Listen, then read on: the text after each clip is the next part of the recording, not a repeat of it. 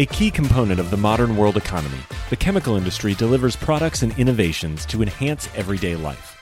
It is also an industry in transformation, where chemical executives and workers are delivering growth and industry-changing advancements while responding to pressures from investors, regulators, and public opinion. Discover how leading companies are approaching these challenges here on The Chemical Show. Join Victoria Meyer, president of Progressio Global and host of The Chemical Show, as she speaks with executives across the industry and learns how they are leading their companies to grow, transform, and push industry boundaries on all frontiers. Here's your host, Victoria Meyer. Hi, I'm Victoria Meyer, host of The Chemical Show. This week, I am delighted to have with me Neil Burns, who is the CEO of P2 Science, a renewable chemistry company that spun out of some work at Yale University. Neil is well known in the industry with a lot of experience in surfactants and other chemical products and companies including Oxiteno and VVF and elsewhere. Neil and I are going to be having a great conversation today, and I'm delighted to introduce you to him. Neil, welcome to the show. Thanks, Victoria. Great to be here. And by the way, congrats on the show. It's been really excellent so far. Thank you. It's been a lot of fun to get this going. Sure. So, Neil, a lot of people think of you as Mr. Surfactants. You are really well known in the surfactants industry, both from your time at Oxiteno and VVF, and then, of course, over the last number of years with the ICIS Surfactants Conference. Mm-hmm. How did you get started in this space? Great question. I've been thinking about this a bit recently. My first exposure to surfactants was actually in my first job out of college, which was back in the early 80s in England.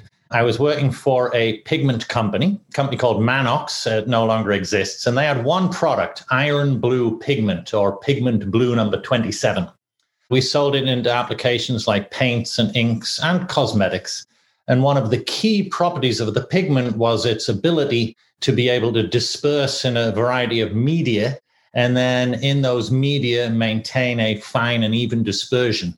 And so especially in printing inks, you were looking for an easy dispersion and then a gloss, which was a function of the fineness of the dispersion in the final application. And so the way to achieve that with the addition of an inorganic pigment to organic media like paints and inks was via, guess what, surfactants. And, really up until that point, coming out of college, I don't remember studying, honestly, a lot about surfactants. In fact, to be frank, I don't remember studying anything specifically about surfactants in my college days. And so getting into this industrial area and looking at, here's this magic compound, right? Which you added just a few percent in this enormous batch of ink or paint or whatever it is. And incredibly, the properties are transformed. It was really eye-opening, right? The whole area of paints and inks, coatings in general, and cosmetics, without surfactants, it's like horrible, right? Yeah, it's hard to imagine, right? Hard to imagine because, you're trying to get, again, this inorganic pigment into organic media. So helping unlike things, and this goes now to what I teach in my course. We do a little course sometimes in conjunction with the conferences. Helping unlike things go together is what surfactants do. And I just remember being amazed. It's like, wow, this stuff is incredible. We don't need much of it. We only buy a little bit, but it's so critical. It was a small company. So although I was in R&D, there's only 50 people work there. So in the whole company. So although I was in R&D, I got to play in all sorts of different areas. So I got to know the vendors of surfactants very well, because I'm thinking, wow, these guys are like so important in terms of the specific type of surfactant we buy and how we develop alternatives and all this stuff. So I got to know them very well, got to learn about surfactants from talking to sales guys and I remember one company in particular called Berol, which again, I don't think exists anymore. I think ultimately that business ended up as part of Axo, which is now Nourion, right? Right. But Berol had a sales office there in Manchester, and the sales guy there would come in regularly, and we'd just riff about surfactants for hours on end. To me, that was the first time I truly appreciated the magic of surfactants as a user. And then it was a little later, so it was really the early 90s then. So around 10 years later, that I truly got into the business of surfactants, working with Pilot Chemical Right. the privately owned manufacturer of surfactants, and then moving on through various other the companies, as you mentioned, that I started to be involved from a production and development point of view. That same magic that I realized back then, I mean, it just every day it's cemented in place, and the critical role when you look at the role surfactants play in the basics of civilization, right? Health, wellness, cleanliness, the food chain, agriculture, energy, transportation. And it's usually little bits. I mean, there's more in a laundry detergent, obviously. Right. It's often just little bits that have a huge impact. It still amazes me, actually. When I'm talking about it, I still think, wow, it's just amazing. It is amazing. And I think it's an area, I think like many chemical products, general public don't recognize how they interact and engage with these products on a daily basis. And I myself, when I've worked in the surfactants business, for instance, would just say, okay, it's the soapy stuff, which is real simplification. But to the common person, I'm like, okay, that's what's making your laundry detergent work. That's what's making your dish liquids work and all these other wide variety of applications. So you've been in the industry for a while. What's different today versus when you started?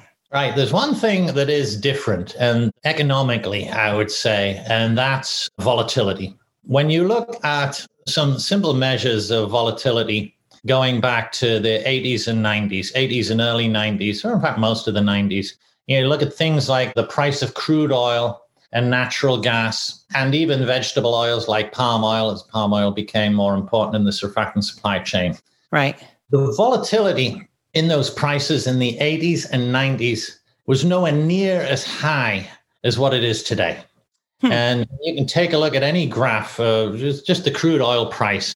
You see 80s and 90s, price would vary a little bit. And I think those of us in the industry at the time thought that was quite volatile. Now, you didn't see volatility really until the mid-2000s, and especially kicking in like 2008, 2009 financial crisis. Right. And since then, the volatility has not returned to the levels that it was in the 80s and 90s. And so the impact on the supply chain is pretty obvious. You look at the basic building blocks like for surfactants, like ethylene, benzene, normal paraffins, etc., ripple their way through the supply chain into LAS and alcohols and alcohol sulfates. That volatility in the crude oil and natural gas is reflected all the way down the supply chain. And so the role of purchasing in particular and things like price stability and contracts and price firmness and all that stuff, radically different today than it was 30 years ago. This is a little bit counterintuitive when you get to, I'm not going to say my age, I'm going to say my level of experience. It's traditional to say, kids today, they have it so much easier than we had it when we were starting out. That's not true in the surfactants industry. I think today it's more challenging because of that volatility. The other factor in there that's associated with volatility is back in the 80s and 90s, it was conventional wisdom and largely true that you could diversify your risk by looking to oleochemical and petrochemical sources. Right. You could reasonably assume that there wasn't a high degree of correlation between palm kernel oil, for example, and crude oil. And so you could lay off some risk by having a balanced portfolio in your supply chain. And in fact, I've done the analysis, and that is absolutely true. Those two commodities were not significantly correlated up until, again, the mid-2000s, 2007, especially 2008. And then they kind of locked together a lot more. And there's a much higher degree of correlation since that period. So you've got higher volatility and more correlation between previously uncorrelated to the supply chain. So that makes it also additionally challenging. Yeah, absolutely. And for me, as I look at if you're a business person in this area today, you're dealing with things that really we didn't think about that much back in those early days. Is this about, though, what's kind of driving this? And I think that correlation aspect is interesting as well. But is some of this about a market sophistication? Is it driven by transparency? Right. So if I think about just markets in general, we have so much more data and transparency than we did 30 or 40 years ago. Or is there some other fundamental shift that's taken place? No, I think you're right. I think data and transparency makes a big difference. I think speed of communication makes a big difference. That's huge. And price information can travel around the world instantly today, whereas prior to the advent of the internet, it would have taken a few days, perhaps, and that makes a huge amount of difference. So I think that does contribute to volatility for sure. The correlation between oleo and petro sides of the value chain, as far as I can see, that the major cause of that is probably the growth in biofuels, biodiesel, based on palm oil in Southeast Asia and based on other vegetable oils like soy in North America and Western Europe. With the increasing use of those vegetable feedstocks in fuel, then fuel becomes the price benchmark between crude oil, natural gas, and vegetable oils. And you'll see, again, it's very coincident that as they start moving together, that's the time in which biodiesel subsidies took off and increasing amounts of these feedstocks were diverted into biodiesel in those markets. Yeah, that makes sense. I mean, it's kind of a structurally, in some ways, artificially linked, but definitely now it's become a structural linkage between the fuel markets from the bio basis into traditional. So let's turn the tides here a little bit. So you have been an entrepreneur for a long time, right? So you started up companies and divisions for VVF and for Oxiteno. And then more recently, you have launched P2 Science, which I got to be honest, I did not realize that P2 Science had its roots since 2011. Yep. I thought it was a much newer company. So tell us about P2 Science. What's the origin story there? Sure. We were somewhat under the radar. I would say substantially under the radar in the early days. So I think your perception is correct in terms of what we've been doing. But yes, we did get started way back, almost 10 years ago now. And the origin story is pretty interesting. I was invited to speak at the American Chemical Society Green Chemistry Institute meeting. They've been having one every year for 20 odd years. It's a pretty well established green chemistry meeting in Washington, D.C., very well attended. And so I was invited to come and talk about, guess what? Surfactants, right? Because it's the only thing I know how to talk about, or was back then. And, the use of renewable chemistry in the surfactant supply chain. So I said, fine, I'll talk. Yeah, it sounds interesting. And I'll be honest with you, the time got nearer. It was in June. And I'm thinking, I don't want to go down there. Washington, D.C., there's nothing else. I'm just going to go and I'm going to make this talk. And it's a bunch of academics. And because it was a lot of academics there, a lot of students. But of course, I had agreed to go. So I went, obviously. And I talked about surfactants. And people seemed to be pretty interested in what I was saying. Right after I finished speaking, a gentleman came up to me, introduced himself and said, there's some very interesting research going on at Yale University at the lab of Professor Paul Anastas. And you might want to come up and talk to these guys because there's potentially some relevance to surfactants. And he got me interested and said, okay, fine. Why not? It sounds interesting. Sure. This person was an investor, a venture investor. Rob Bettigal is a managing partner at Elm Street Ventures. And so he piqued my interest. And the name Paul Anastas actually was not familiar to me. Okay. Although he seemed to imply this guy was pretty well known. So I said, okay, well, he's well known, but I haven't heard of him. Nonetheless, I'm going to go up to Yale. I think every researcher and professor often thinks they're well known. Right. Well, yes. Yeah. But, I mean, he's incredibly well known in the chemical industry for green chemistry. It honestly wasn't something I'd focused on up until that point. Funny thing is, later on that day, I gave my talk in the morning. We had a lunch seminar, and he was the keynote speaker at lunch, Paul Anastas. Ah, that's perfect. So he gets up on stage. And again, a lot of students in the room. I swear he was greeted like a rock star. I'm thinking, wow. And he was a really good speaker. On top of that, I'm thinking, wow, this is pretty amazing. And there's this young lady sitting next to me, a student from George Washington University. And, we're listening to him speak. And she just turns to me and she says, wow, he's great, isn't he? And I'm thinking, yeah, he's pretty good. He's extolling the virtues of green chemistry. He's got this crowd eating out of his hands. So I'm thinking, wow, now I'm really keen to meet this guy. So, sure. A month later, I went up to Yale. We got talking, kicked around some ideas. met Patrick Foley, his PhD student, and we brought in Rob Bettigal, the guy that introduced himself to me after the talk, and figured out a financing arrangement to get the company off the ground. And we got into a lab in December of that year. Wow. Started working away. So the lesson, never pass up a speaking engagement, because you just never know what's going to come out of it. Absolutely. It sounds like a bit of serendipity. Yeah, definitely.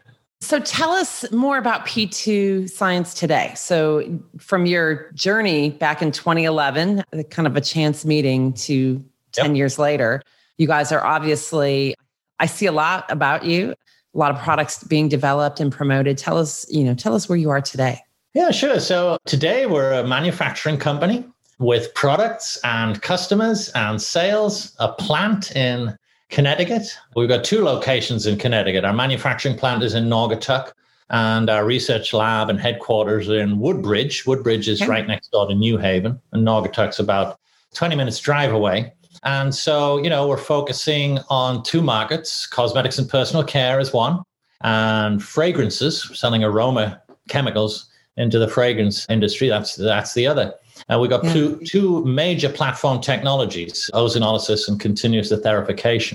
And so we've grown quite a bit. The early years were, I like to say, somewhat in stealth mode. You'll hear people talk about we're in stealth mode. And I suppose we were, because we really didn't talk much outside of the company. We were focused on developing the technology and talking with individual customers. We were very focused in our marketing in those early years. We'd go and we'd talk to the top 5 fragrance companies. That's where most of the business and most of the innovation is. Sure. And we'd talk to the top 5 or 6 really personal care companies and work very much one-on-one on idea generation and product development. It was really only after we built our plant, which was in 2018, that we started to get a little bit more involved in merchant marketing, right? Marketing to the broad market.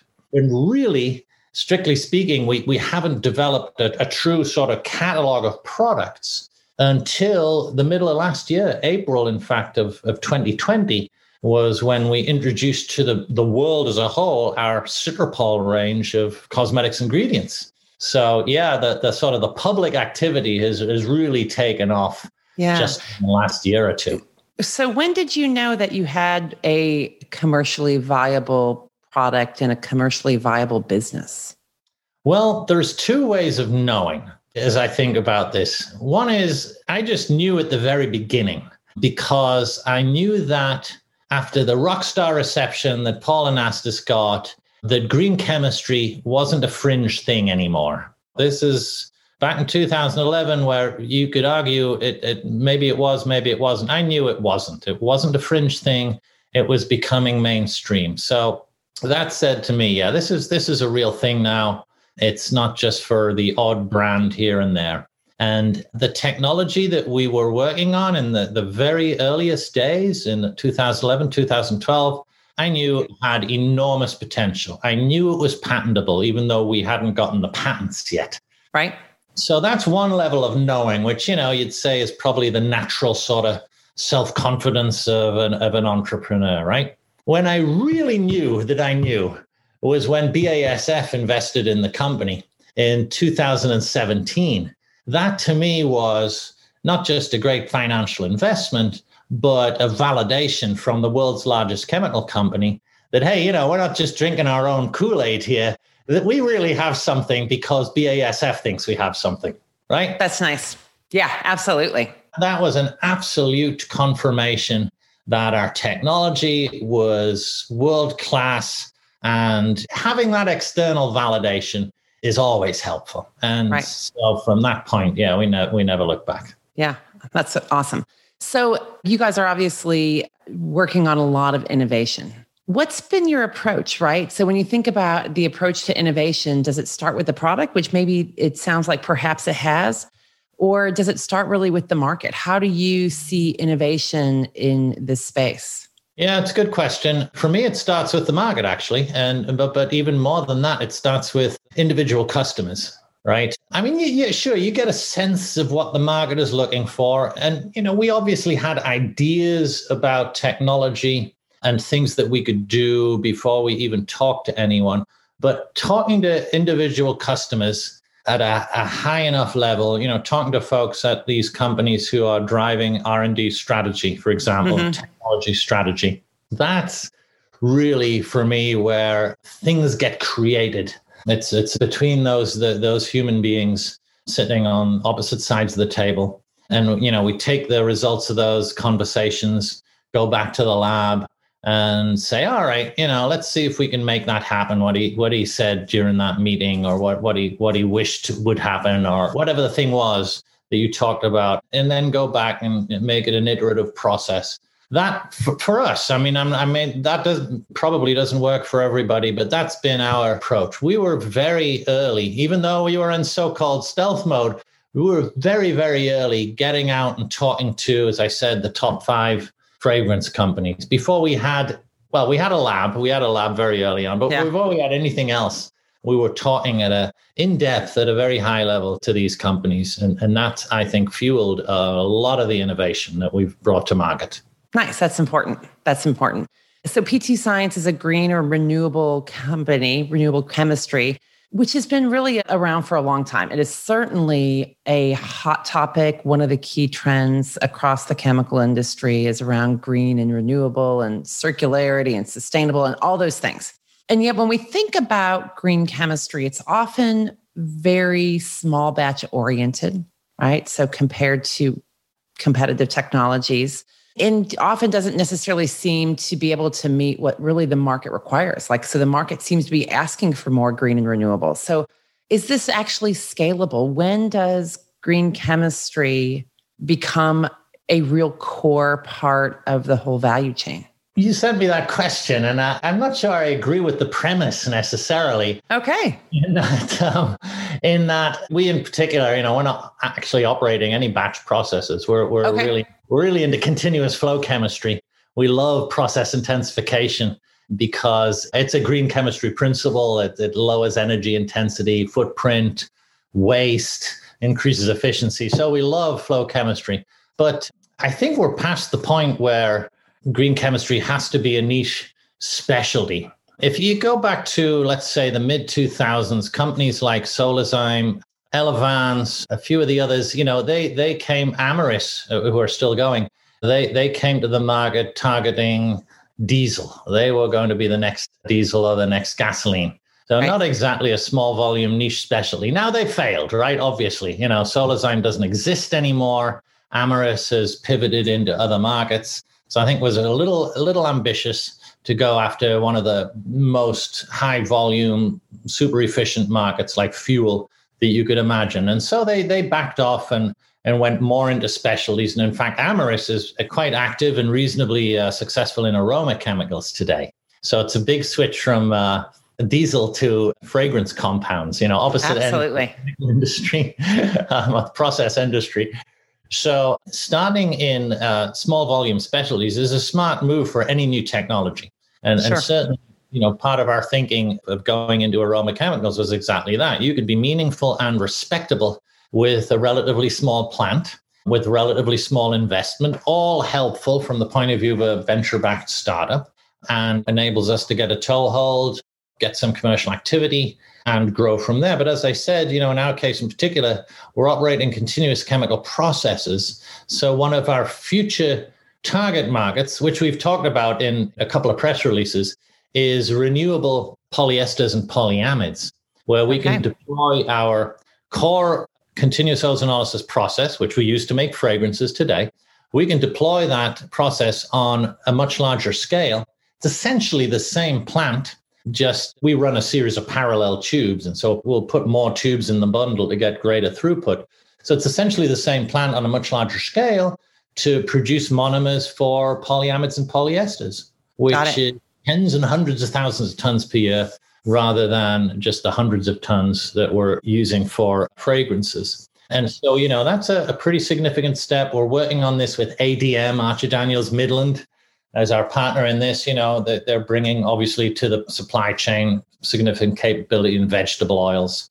Right. And so Yeah, I think the new technology takes time. I'd say within the past year, certain public commitments, for example, and particularly the one by Unilever, where they're saying they're going to eliminate their dependence on, I think they call it fossil fuel derived inputs to their products by 2030. I mean, that's a huge deal, right? That's significant. Absolutely. Yeah, it's massive. That's all the LAS, right? All the alpha olefins. I'm just thinking in surfactant terms now. Yeah. That's big time. That is not niche specialty anymore. And 2030 is less than 9 years' time. Is the industry ready for it? I mean, what do you see? You're pretty in touch with a wide variety of companies. Or, it sounds like your product is scalable. You think your technology is scalable, but is the rest of the industry ready for that? I think Unilever could do it with the right approach and the right partnerships with the industry. Yeah. Unless this is going to turn out to be like a business school case study of the worst sort of public relations disaster. I'm pretty sure they know they can do it. Otherwise, they wouldn't have been so vocal about this. I mean, I remember when the announcement came out, right? I think it was like last summer, maybe towards the end of the summer. And I got a call from a reporter at the Wall Street Journal, and she says, "What's the deal here? Are they actually using like fossil fuels in their products?" I said, "Well, yeah, absolutely. They're using petrochemicals in all their products. Forget about the packaging. I mean, that's a whole nother story. Yeah. There's a load of, petrochemicals in their packaging, but even in the products, of course, there's a lot." So she says, "This is a meaningful thing." I said, "Yeah, it's meaningful. It's not greenwashing, so to speak. This is a big deal because they use a lot of this stuff already. And to make that sort of transformation in 10 years, yeah, it's significant." So is wondering if like this is a real story and, or something to take seriously. And I think it's possible. I think it's doable. I think they'll do it. Now, is it a good idea? I mean, I think it's good for them. It's part of their identity with respect to renewable products in general, environmental responsibility. I think it's good for them. I don't know if it's good for the whole industry, but hey, I mean, that's great, right? That's capitalism. That's the competitive market. I really wish them a lot of success. Yeah, absolutely. So Neil, you've been leading new businesses and startups for more than a decade.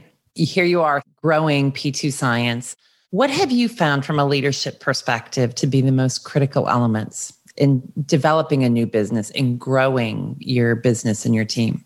Right. Good question. So, a lot of what we've done at P2 and prior to that is creating something out of nothing. And I think it goes back to what we were talking about with respect to how we grew P2 and how we decided what to innovate. It's that interaction between you as the company and the customer, but it's more fundamentally about sort of human interaction. And it may be a bit of a cliche, but, it's really only humans that create things, without humans, nothing about civilization would be created. And so I think to create something out of nothing, you can have an idea on your own, right? I have an idea sitting here in my study, or my partners can have an idea sitting in there and, working in the lab. But to actually make something happen, someone else has to be involved, usually a customer, sometimes a partner or a supplier. And, it's that human connection and personal interaction that, and cooperation between humans that enables all of this stuff to happen, all this incredible innovation that we're doing and the industry's doing. So that's the most important thing. And one of our, we have a mission, vision, and values like most companies. And one of our values is respect. And I talk about this a lot. And it's a little bit different to maybe what people may originally think, in that what I like to stress is that in the course of our business, we have to respect each other as human beings, not just inside the company and not just customers, but suppliers as well, people that interact with our company in any way. And the example I give is when I first started in sales, which was also the early 80s, I guess. A lot of stuff happened in the 80s. When I first started in sales, I was in export sales, and this was pre-internet. And so you'd be selling stuff to people halfway around the world. We had customers in Australia and China and, wherever, Japan, Europe, obviously. And here were customers, many of them family-owned or, even one-man or two-man type of distributors. And they were depending on you to get them your product a month on the sea, clear it through customs. The only means of communication was telex back in those. I'm sounding like an ancient guy here, but anyway, maybe you can edit all this out. But I always used to think of these guys at the other end of the supply chain, many of whom hadn't only communicated with via telex. They're waiting for the product to arrive. They put a huge amount of cash down. Either they've paid in advance or they've opened a letter of credit, which means they have to put the money in the bank. So either way, they put up all this money and they're waiting, and they're going to turn that money that they put up around and make a profit on it and then feed their family. And I'm thinking, what would I feel like? I'm sitting around halfway around the world. I'm worried, all right? I'm concerned about this. And so you've got to have that human empathy to understand what they're going through and be, and things go wrong, you tell them, hey, it's been delayed. This is why it's been delayed. Or, it's not on this vessel, it's on this other vessel. But don't worry, it's getting there at the same time. Just have that. There's kind of the basic business sense, right? But there's also, I think, if you remember there's a human being at the other end of the interaction, I think you'll just be that much better at what you're doing. And so I took that lesson from back then and I applied to everything. You're having a discussion on a technical matter, or a financial matter, or an investment matter with an opposite number in another company. You have to remember it's a human being and they're at least as weird as you are. And you probably have your weird idiosyncrasies. A long-winded answer, but I think that kind of runs through everything I do. Yeah, I think that's actually a great point. It's all business is human and we have to, and it's personal, right? Even when it's not personal, it's personal to the individual. And if you keep that in mind, and I'm similar. I believe that everybody wants to be successful in what they're doing, right? And their definition of success might be a little bit different than yours, but you have to understand, how do you help them be successful? Because individuals, we do crave success. Yeah, a lot of things. Success, respect, recognition. Yeah. Otherwise, nothing would happen. That's right. Without people cooperating. So that cooperative element is just, it gets reaffirmed every single day for me. No doubt. So Neil, when you are not leading the charge at P2 Science and helping ICIS organize surfactants conferences and training, what do you do for fun? Do you actually have free time with everything else going on in your world? Yeah. Well, before the pandemic hit, I used to sing in a choir, right? Oh, interesting. Yeah. We were pretty active. But since good old COVID happened, we have not gotten together. Because singing in a small space is about the worst possible thing you could do. Indeed. But that was great. I really enjoyed singing. We did a lot of cool stuff from like the earliest days of the church all the way to contemporary music, a lot of polyphonic stuff. And actually, the first time we will be together for over a year is going to be on Memorial Day, where we're getting together to sing outside at a Memorial Day ceremony in the center of town. Very nice. So I'm really looking forward to that. That'll be awesome. We'll probably sound awful because, most of us haven't sung for over a year. Well, just admit it. We know you're singing in the shower, in your backyard, or wherever the case may be. Yeah, that's maybe. Yes. Good. This has been delightful. I really appreciate you taking the time to speak with us. If people want to get in touch with you, where can they learn more about P2 Science? Where can they get in touch with you? Yeah, well, our website is reasonably informative, p2science.com. So please check it out. So you want to get in touch with me, Neil at p2science.com. Very easy. Absolutely. Follow us on LinkedIn. We're also on Instagram. We're a little more active on Instagram now because we have a marketing person just joined the company in January. Fabulous. So yeah, check us out there. And we have a YouTube channel as well, which we're loading up additional content on. So certainly feel free to check us out there. Awesome. Well, Neil, this has been great. Appreciate it. And I hope you have a great day. And I hope everybody's enjoyed listening to this episode of The Chemical Show.